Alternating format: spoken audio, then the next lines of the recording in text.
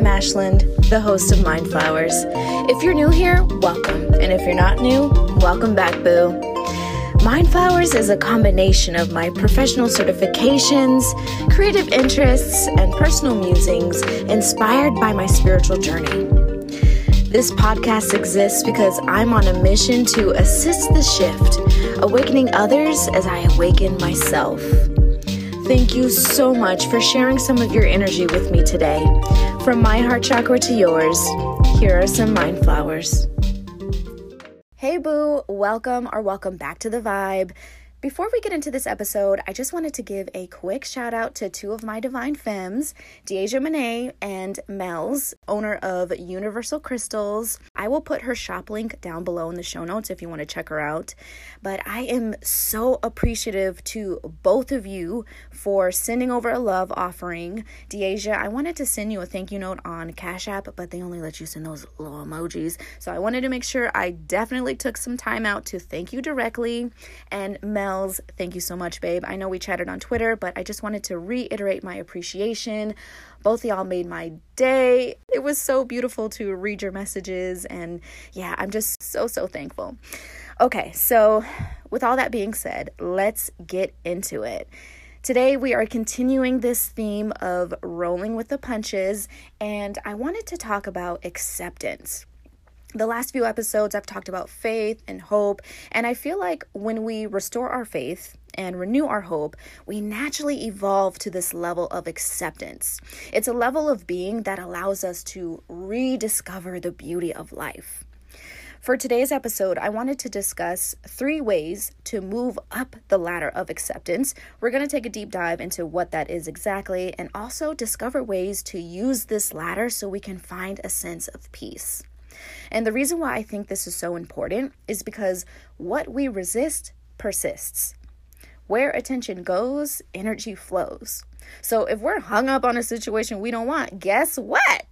We're prolonging our suffering. We're just going to stay in that situation for longer than necessary. The ladder of acceptance is a concept that I first heard of from Stefan Nowotniak. He is an occupational therapist who founded Compass Recovery Coaching, and he explains all 5 rungs. The first rung of the ladder is the curse phase. So when we're in this stage, we see ourselves as a victim to our circumstances. The mindset during this stage is, why me? Or why is this happening? And those who find themselves at this phase are, honestly, they're giving their power away. They see themselves as a limited being who has limited options. Now, the next rung up is the this is difficult phase.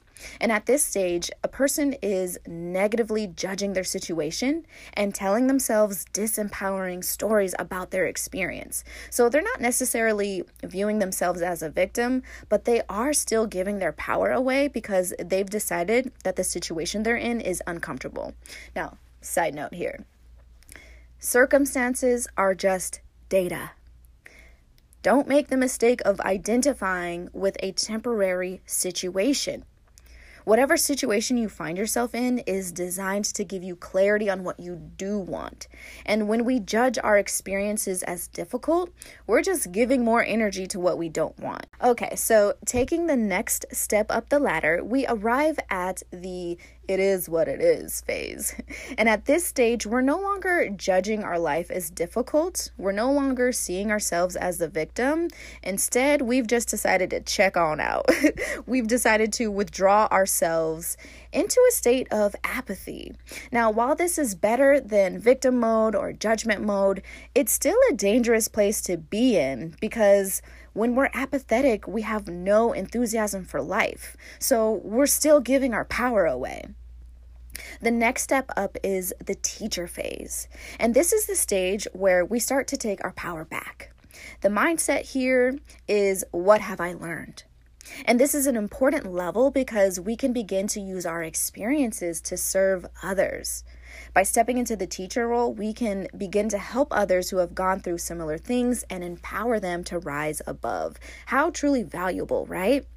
And finally, the last rung on the acceptance ladder is the gift phase.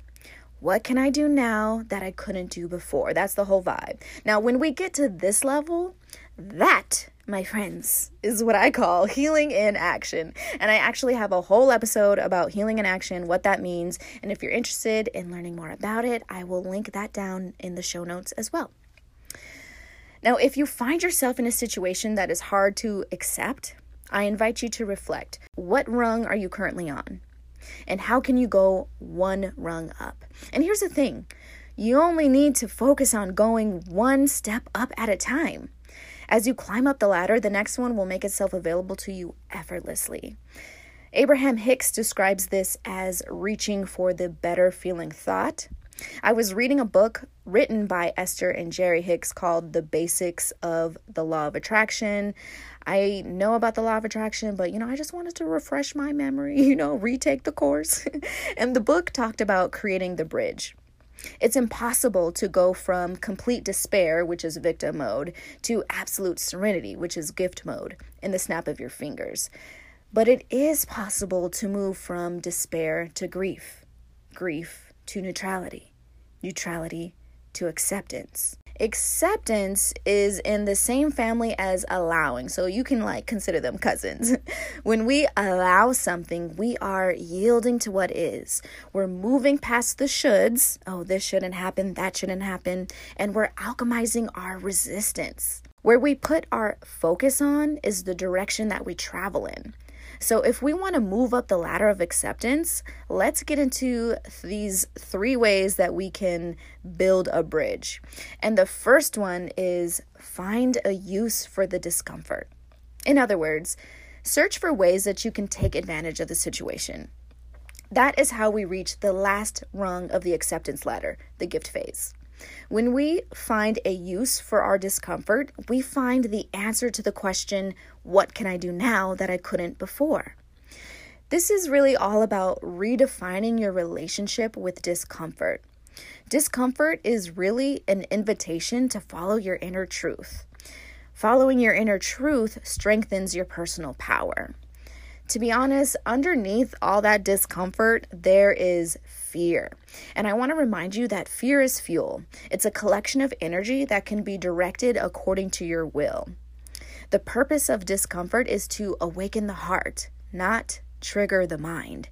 It's not about overcoming pain. It's about recognizing and being willing to learn from it. The practice of allowing discomfort is the practice of integration. And integration occurs when we allow our behaviors, emotions, and experiences to come together in a more unified and organized state. So, how can you use these uncomfortable feelings to get back to yourself? How can you leverage this event or circumstance for your highest good? Maybe this isn't a situation that you would have chosen for yourself, but how can you approach this as if you did choose it? Because, if you want to get spiritual woo-woo technical, your soul actually did choose this experience for your own expansion. All right, moving on to the next way. Make friends with the word yet. Yet is the magic wand that creates mental space for us in the sense that it opens us up to possibility. Think of the word yet as a red carpet, inviting the good that's guaranteed to come. The stories we tell ourselves play a huge role in what stage of the ladder that we're on. And by inserting the word yet into our narrative, we can begin to move up the ladder because we're opening up our minds to the possibility of a better outcome. In this context, the word yet means that we realize that some things are worth waiting for and those things take time. It acknowledges that nothing is set in stone and you have the ability to adapt and thrive whenever you choose to. So here's an exercise you can do. So whatever negative thoughts you're thinking about a challenging situation, I want you to take some time to rephrase those thoughts to include the word yet. So for example, the phrase, I'll never get out of this, becomes, I'm not out of this situation yet, but I soon will be. Or, I don't like this path turns into, the path, might be pathing right now, but I'm slowly finding my way. Now, do you see how this thinking can open doors to mental freedom? I hope you do. I know you do. I encourage you to create and stick to your yet statement. Okay, and then finally, the third thing you can do is give yourself a healthy dose of selective amnesia. With selective amnesia, we're choosing to view the situation as insignificant, so much so that it's not even worth remembering. Essentially, what we're doing here is substituting our memory. And the trick is to disassociate the memory from the negative emotion. Memory works by activating our amygdala, the emotional brain. Dr. Shaheen Lakhani, a board-certified neurologist, explains that forgetting a memory has more to do with processing the emotions attached to the memory, not the actual event itself. So you might be like, well, how can I possibly forget all this comfort, all these things that I don't want? Well, we have to make the situation mundane. Our brains tend to forget mundane details, so substitute the memory. Dr. Lakhani says it is better to replace our attention with healthy alternatives than to try to actively push down those memories. So for instance, when you see the kind of car that your trifling ass ex used to drive, think of the time that you drove to the beach in that car instead of focusing on the breakup. Now, eventually you're going to train your brain to replace that undesirable memory with the new one. Now, what helps me is self-hypnosis. So what I'll do is I'll get myself into a theta brain state. That's the state where the subconscious brain is the most receptive. And there's a lot of things you can do to get into this state. We experience this when we're starting to fall asleep, when we first wake up, or when we're meditating. And in this state, what I'll do is I'll imagine that particular uncomfortable event as a computer file, and I will click the delete button or that little red X. So those are the 3 ways that I wanted to talk about to help us accept the things that we did not ask for and approach it from an empowered mindset. I just want to share with you 2 journal prompts that will help you, speed up this process. The first one is write a letter of encouragement to your brain. So sometimes things are hard to accept because the brain is in defense mode, trying to protect us from threats. And I find it helpful to let my brain know that it's doing a good job of keeping me safe. But for this particular event, I give my brain permission to let it go.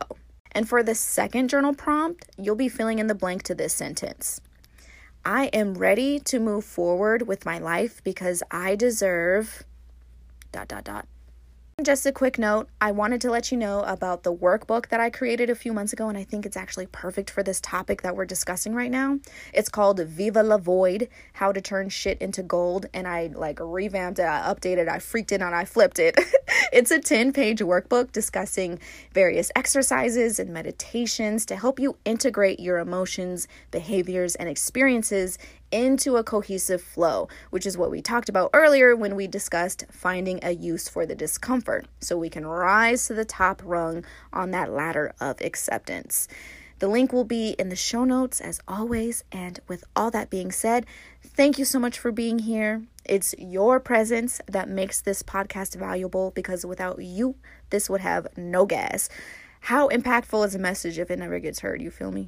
It would be meaningless. So your listening means so much for me. I love you and I life you, and I can't wait to talk to you again. Thank you so much for listening, my love. I really do appreciate you sharing some of your time and energy with me today. If you enjoyed this episode, if you dig this vibe, there are a few ways that you can support this podcast. You can rate and review, send an episode to a friend, shout me out on social media, visit my bookstore and or my online shop, or keep me going with a cup of coffee. I appreciate all forms of support. I love you and I life you.